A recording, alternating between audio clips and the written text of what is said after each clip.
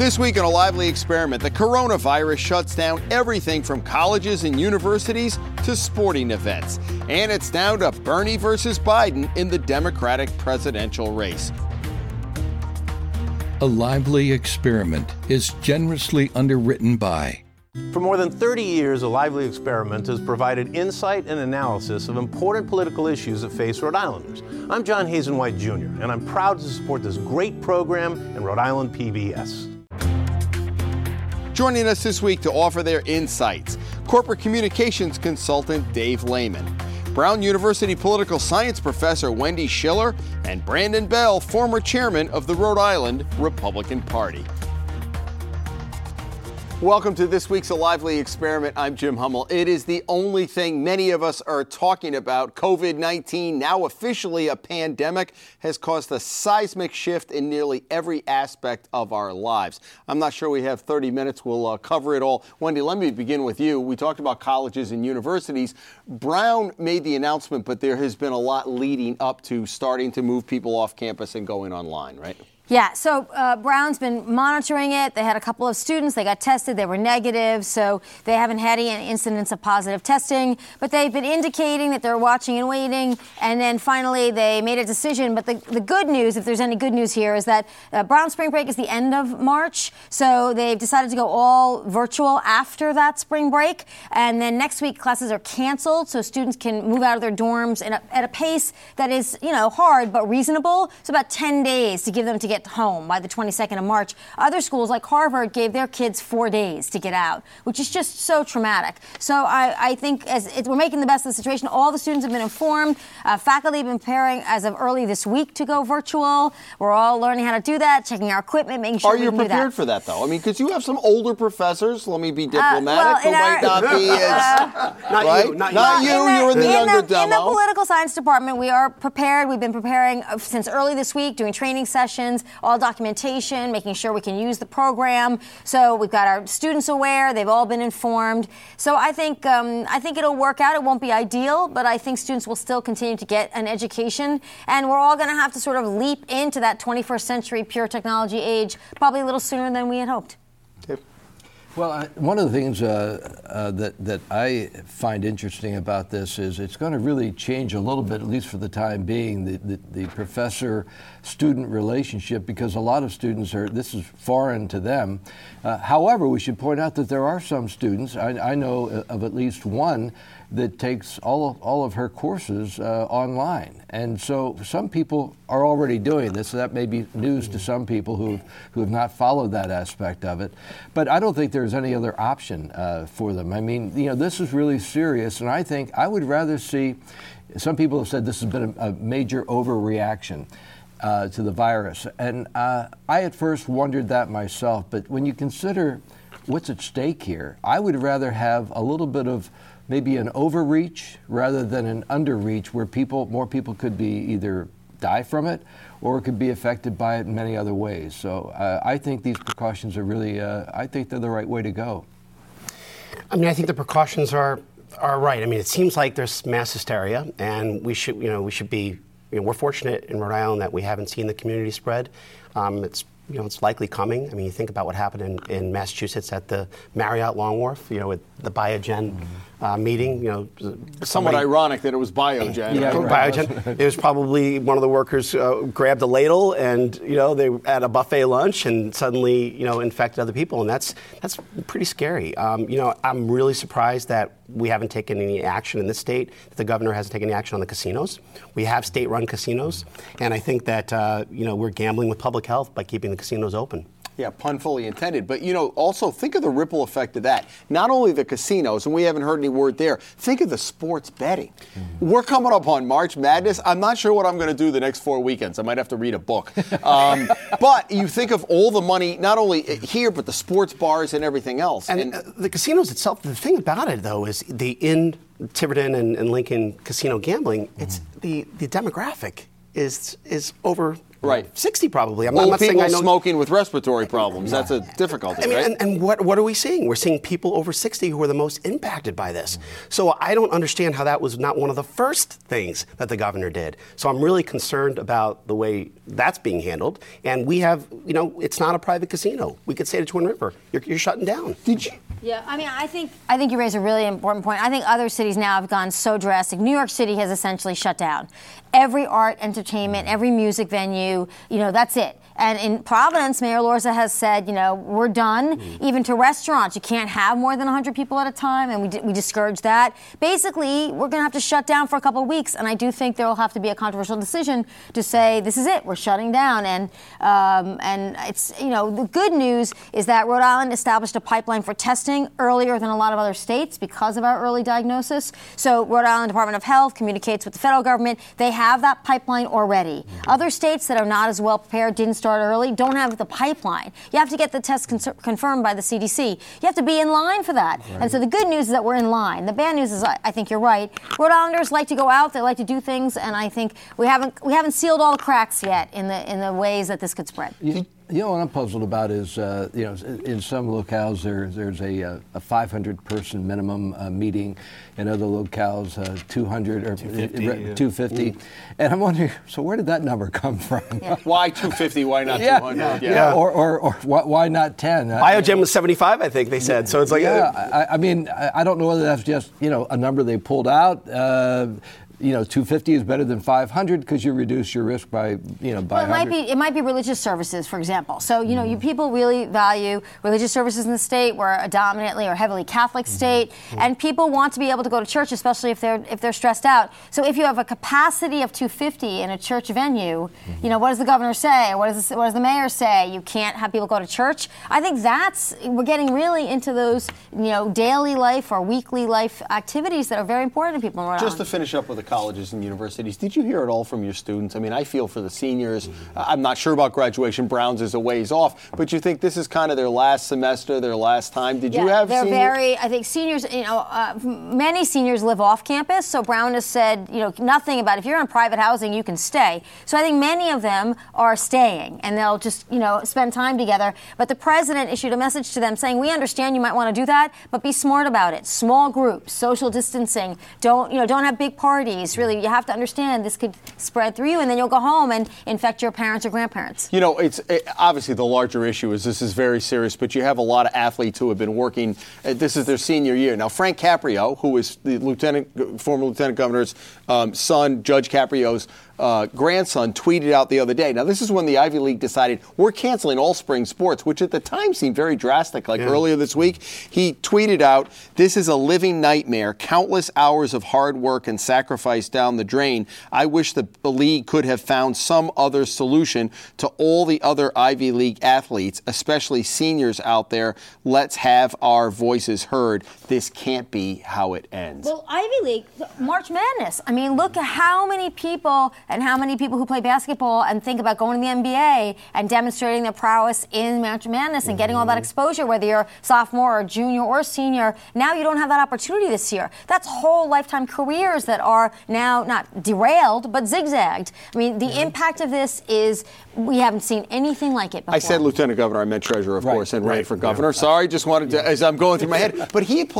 played baseball with my son in high school, and so he plays for Brown. He's not going professional, but this is it for him. This is their swan song. And Brandon, you and I were talking. When do you think Dayton is ever going to get back to the tournament? I know. Right? They're the number 3 team in the country. They've got probably the top 5 NBA player. This is it for them, right? PC, I mean, do you take a snapshot in time? And, my daughter said to me this morning, she said, Dad, the Boston Bruins win as of today. It's the Stanley Cup. I'm like, well, in my old man league, everybody makes the playoffs. So we like being in 5th place because we could win it all. Is there a lot of coughing in your old man league? Oh, gosh, yeah. What about no baseball? Doubt. I mean, baseball starts, right, usually April 5th. That's the opening day most of the time. That's not going to happen. And so you push baseball back a month, 6 weeks. What do you, But think of this. Sports talk, and I know this is, I'm maybe overdoing sports here, but sports talk radio.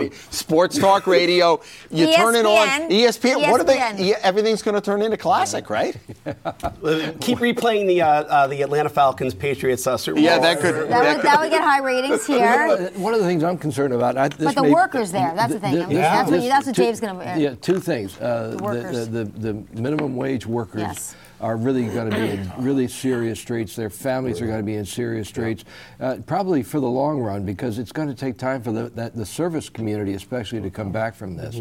There was one other point I just had before. I'll come back to it. But let's go to the political aspect, because let's shift to Washington. The president comes on the other night. What did you think about his speech?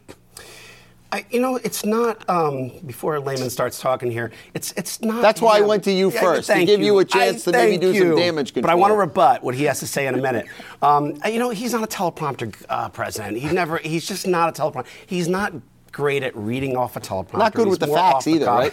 He's good. He's getting better with the facts. I think he's actually done a really good job of late. I think at the beginning, there was communicating wasn't the strong point of the administration on this issue.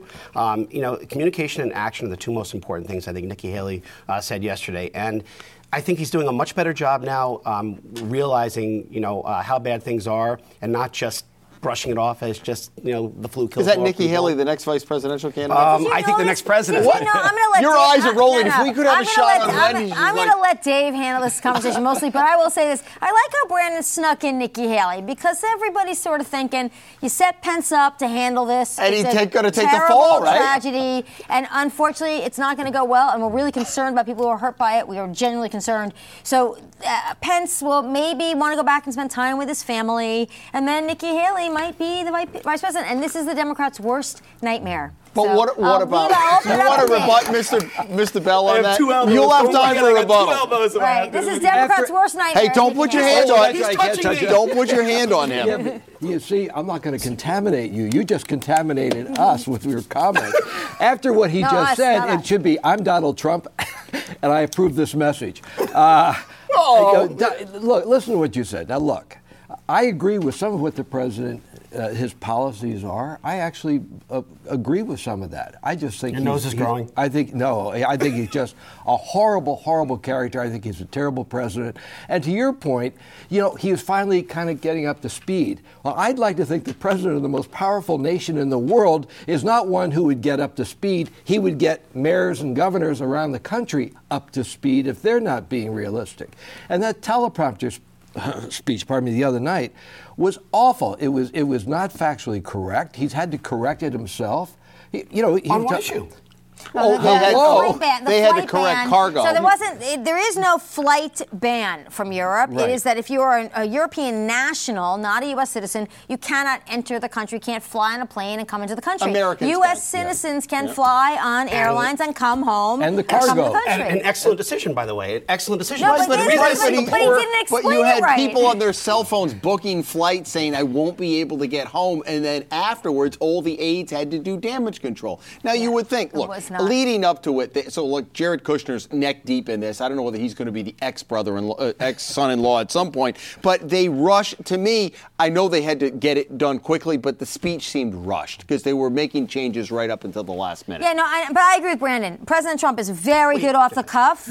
He's very good off the cuff. And ever since he ran, and he won anyway, he's not good on teleprompter. Most presidents aren't. But these are really scary times. And to get that particular factor on particular cargo, he said we're going to ban all the cargo. And then all of a sudden, oh, no, we're not banning cargo. This is something presidents shouldn't do. But getting to Dave's point in particular, I think this is the big challenge for the Republican Party. There are people who will be really hurting economically for extended periods of time. Whole families will be very negatively affected. And will the Republicans maintain the position that it's either tax cuts or nothing? Will they actually in Congress pass a stimulus bill, which they objected under Obama, but for this president, will they do what they need to do, get money to those people who are hurting? I love the way the professor put this into a political conversation and partisanship. This should not be a Republican It's all issue. partisan. It was partisanship. But look, 1918, I was looking up some statistics about the Spanish flu. Killed 40 million people worldwide. They estimate 40 to 60 million people worldwide.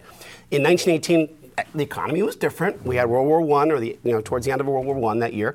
But the stock market recovered, the economy recovered. And I think that the overall message that the president gave the other night was correct, that we need to, the European Union allowing, people to travel from Italy and all over the place without being checked, the message is wrong. Singapore and Taiwan are two great examples. They closed their borders, fully, if there's a PolitiFact or anything here, but I will say that their cases have gone down tremendously. We can trust what the Singapore and Taiwanese government, or what their people are saying, more than we can trust probably what's going on in China and what their numbers are. And their numbers are kept very low. We need to prevent the community spread. And if people are allowed to travel in and out of Italy, where it's growing exponentially, that's problematic. Well, nobody's arguing with that. The question is now, what does the President of the United States do, marshaling the whole force of the federal government to help the people who will be out of a job and out of income for an extended period of time? A lot of people. A lot of people. That's problematic. And not just sort of, elite Democrats, whatever, in, San Francisco and Boston, but all over the country. This is rippling everywhere, all these venues, all these companies. And what do you do if you don't have savings? I mean, is the government going to help you, or is this going to be 1932? The problem I've had with the president, going back to that for a minute, is he has been sort of dragged kicking and screaming into the acknowledgement of what almost everybody else in the world has acknowledged, that this is very serious. He has not taken it seriously in public. He just, in the past day or so, it was reported that he was right next to the Brazilian president who had, I don't know whether he's contracted it, but he was compromised. And he refuses to be tested for it. If I think any other president that I could think of would have said, I'm going to be tested. I'm president of the United States. Leading by example. Lead by example. He is. President Trump has, I think they announced today that it was the communications director to the Brazilian president who is tested positive for COVID-19. President has now said no more personal meetings, no more getting close to anybody. He's going to social rallies. distance. Thank God, no more rallies. rallies. And I believe I actually believe that the president will get tested. I do believe that, and I think that he will announce that. We're hoping for the president's sake that he's negative, but I think he'll get tested. Pence will get tested. I think this will happen now. I think so too. And also there's another photo op, which is I'm getting tested, but we're not sending tests to anybody else. So there is a little bit of a risk to do that. That has changed drastically. The numbers, whatever it is, 40 million tests that he promised within a few days didn't happen, but it's happening. It's starting to happen quicker now. They're going to have 15,000 tests shipping now, and so yes, there'll be and then some states like Rhode Island, for example, as I said, is already in the pipeline for testing, which is really, really important because other states are going to play catch up. And the question is, we just don't know who has it, because you can have it and spread it and not have any symptoms. So that's why testing is important. But I think there was a little bit of a photo op issue with I'm getting tested, but we're not sending the tests out. So now I believe he will get tested, and he is taking precautions personally now, and that will be a good signal. So we'll get to Biden and Sanders in a second. One last thing. I've had a lot of people who have held their nose with this president but said, look at my 401k, look at my investments, and now it's all been wiped. Now, look, is that all the president's fault? No, just like I think maybe the economy, we gave him a little too much credit. Whatever, he's hung his hat on that. Between now and November, and that's a crystal ball question, what about those people who are now looking at I haven't looked at it, quite frankly. Unfortunately, I'm far enough away for retirement, although not that far. It's going to take a long time to rebuild. What about those people? He could rebuild by the end of the year. I mean, we don't know. It's crystal ball. Well, the elections are in November, last I checked. Last I checked, they are, and he may cancel the elections, but that's another story. But when the Constitution prevents the president from doing that. It's too dangerous to go to the polls. Wait, in Rhode Island, they don't care about the Constitution. They enact. The states regulate time, manner, and But place. what about in 1918? Again, I go back to, did I say 2018 much before? different time.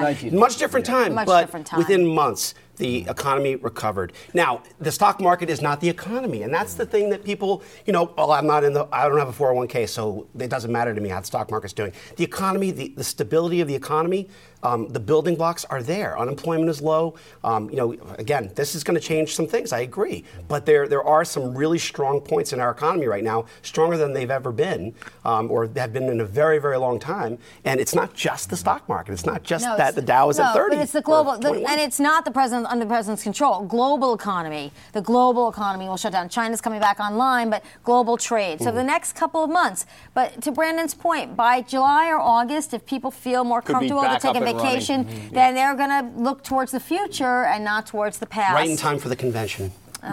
Jim, I'll say this, in spite of all the negativism that we've seen with the last 2 weeks or so, I think one thing we have to remember is this country came back from the JFK assassination. We've come back from 9/11. We are a very resilient, we're a very smart country. it's not just us, it's also the international community. We've all been affected. I really think that some days when we all get caught up in all this, we need to take a moment to breathe deeply and say, you know what? We are going to come out of this. I mean, that's what we are. That's what we do. And also, it's an economic necessity for the world, not just for the United States. This is not a U.S. problem. This is a world problem. And if there's anything positive about this, this may actually bring world leaders together in a way that they have not been together in a while, because everybody has a dog in this fight. And I really think, and maybe I'm a little bit rose-colored glasses on this, I really do think that we're going to come out of this, but we're going to have to go through an awful lot of shell shock before we come to that other end. So let's shift a little bit as we're heading into the home stretch of this show. Biden and Sanders, just think of this, and I know you think about this because you do this for a living. 2 weeks ago, we hadn't even had the South Carolina primary, right?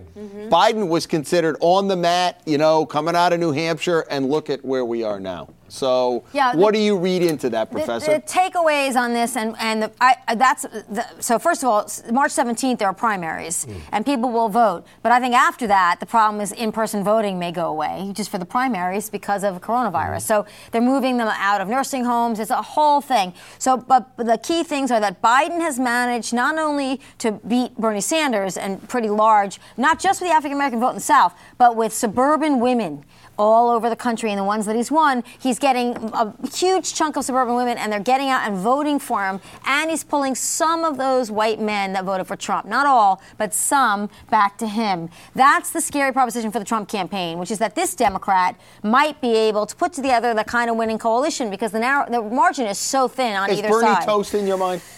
I think after Tuesday, I think let's look at Florida in particular. Bernie's position on Israel is not the most popular among Jewish voters. A lot of Jewish voters who might vote in the Democratic primary in Florida. And in Ohio and in Illinois, you have to look at those states. And if Biden sweeps those states, I think it's over. And I think Bernie, unlike with Hillary, Bernie will say, let Biden, make him commit to some of the things I want, and then tell his supporters that we have to get behind Biden.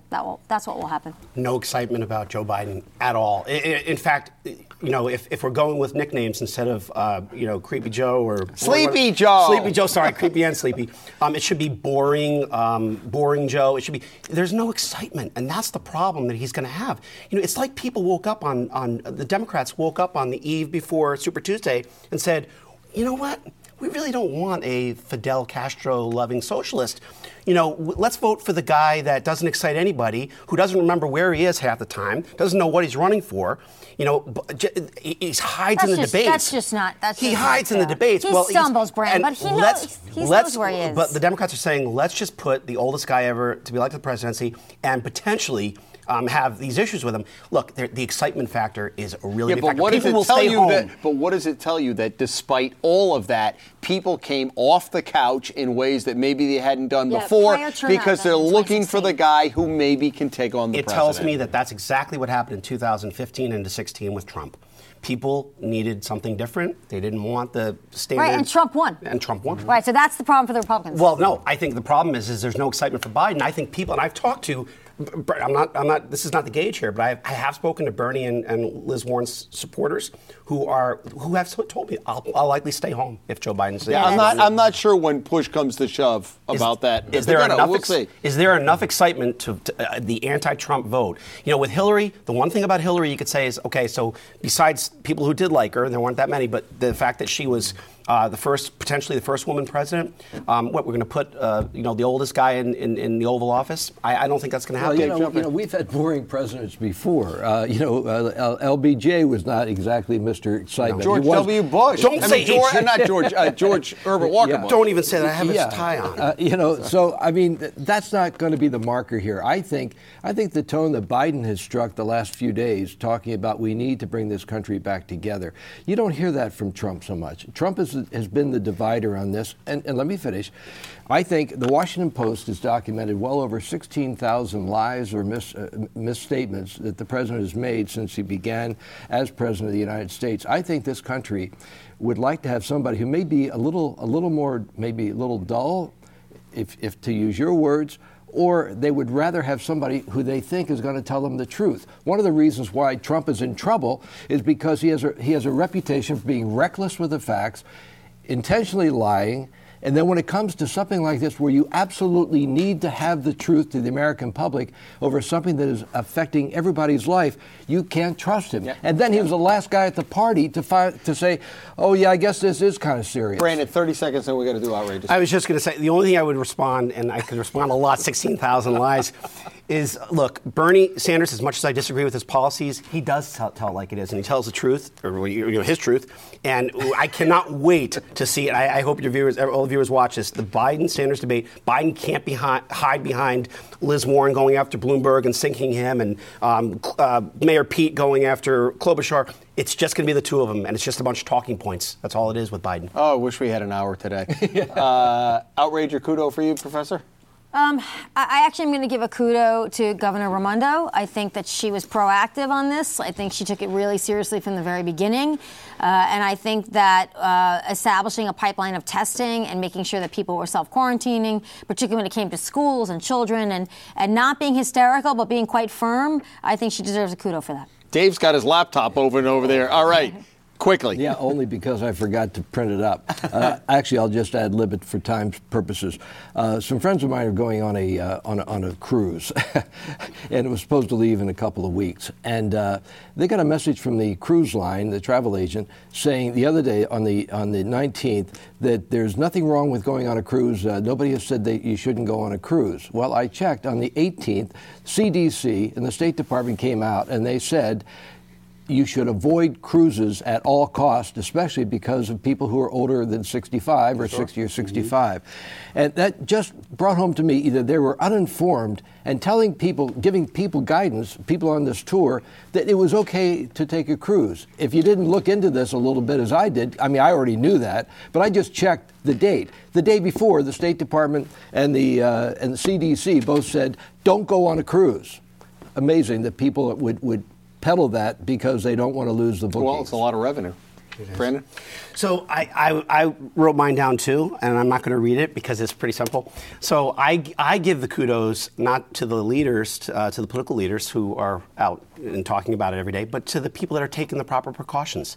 You know, the lady in the courthouse yesterday who took a tissue out to press the elevator button. I was really pleased with that. I thought that was great, and I love this bump don't shake. I'm a handshaker, but this whole You're thing a hugger. This whole thing, I'm a hugger too. But the bump don't shake. It's like, when do we ever really need our elbows as much as we need them now? We do not have the correct social spacing except for me on this show. Well, this is perfect. Right. I've got a little bit of a buffer right here. By the way, not to correct you, but there are many who feel that you shouldn't do the elbow bump because people sneeze into it and the germs may still be in there. So what can you bump? Don't bump, just say hi. No. How about the old wave? No, I'm into the elbow. So just thinking, even if you feel perfectly fine, even if you're very healthy, even if you're not in the demographic, you will know somebody or come into contact with somebody who will be in contact with someone who's older. And this thing moves fast. When older people get it, it moves fast and they can die. And we have to just keep that in mind. It's hard not to panic. But if everybody tries to do that, I think we can keep Rhode Island under control. All right, you know what else moves fast? This show, because it's over. All right, folks, thank you, Wendy and Brandon and Dave. We're going to continue this afterwards, and it will be lively. Hope you could join us back here next week as the Lively Experiment continues. Have a great week, everybody.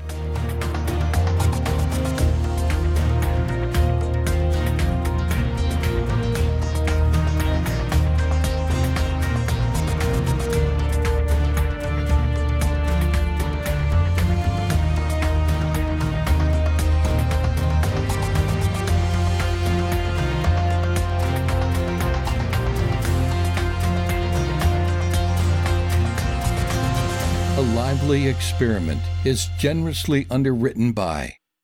For more than 30 years, A Lively Experiment has provided insight and analysis of important political issues that face Rhode Islanders. I'm John Hazen White Jr., and I'm proud to support this great program and Rhode Island PBS.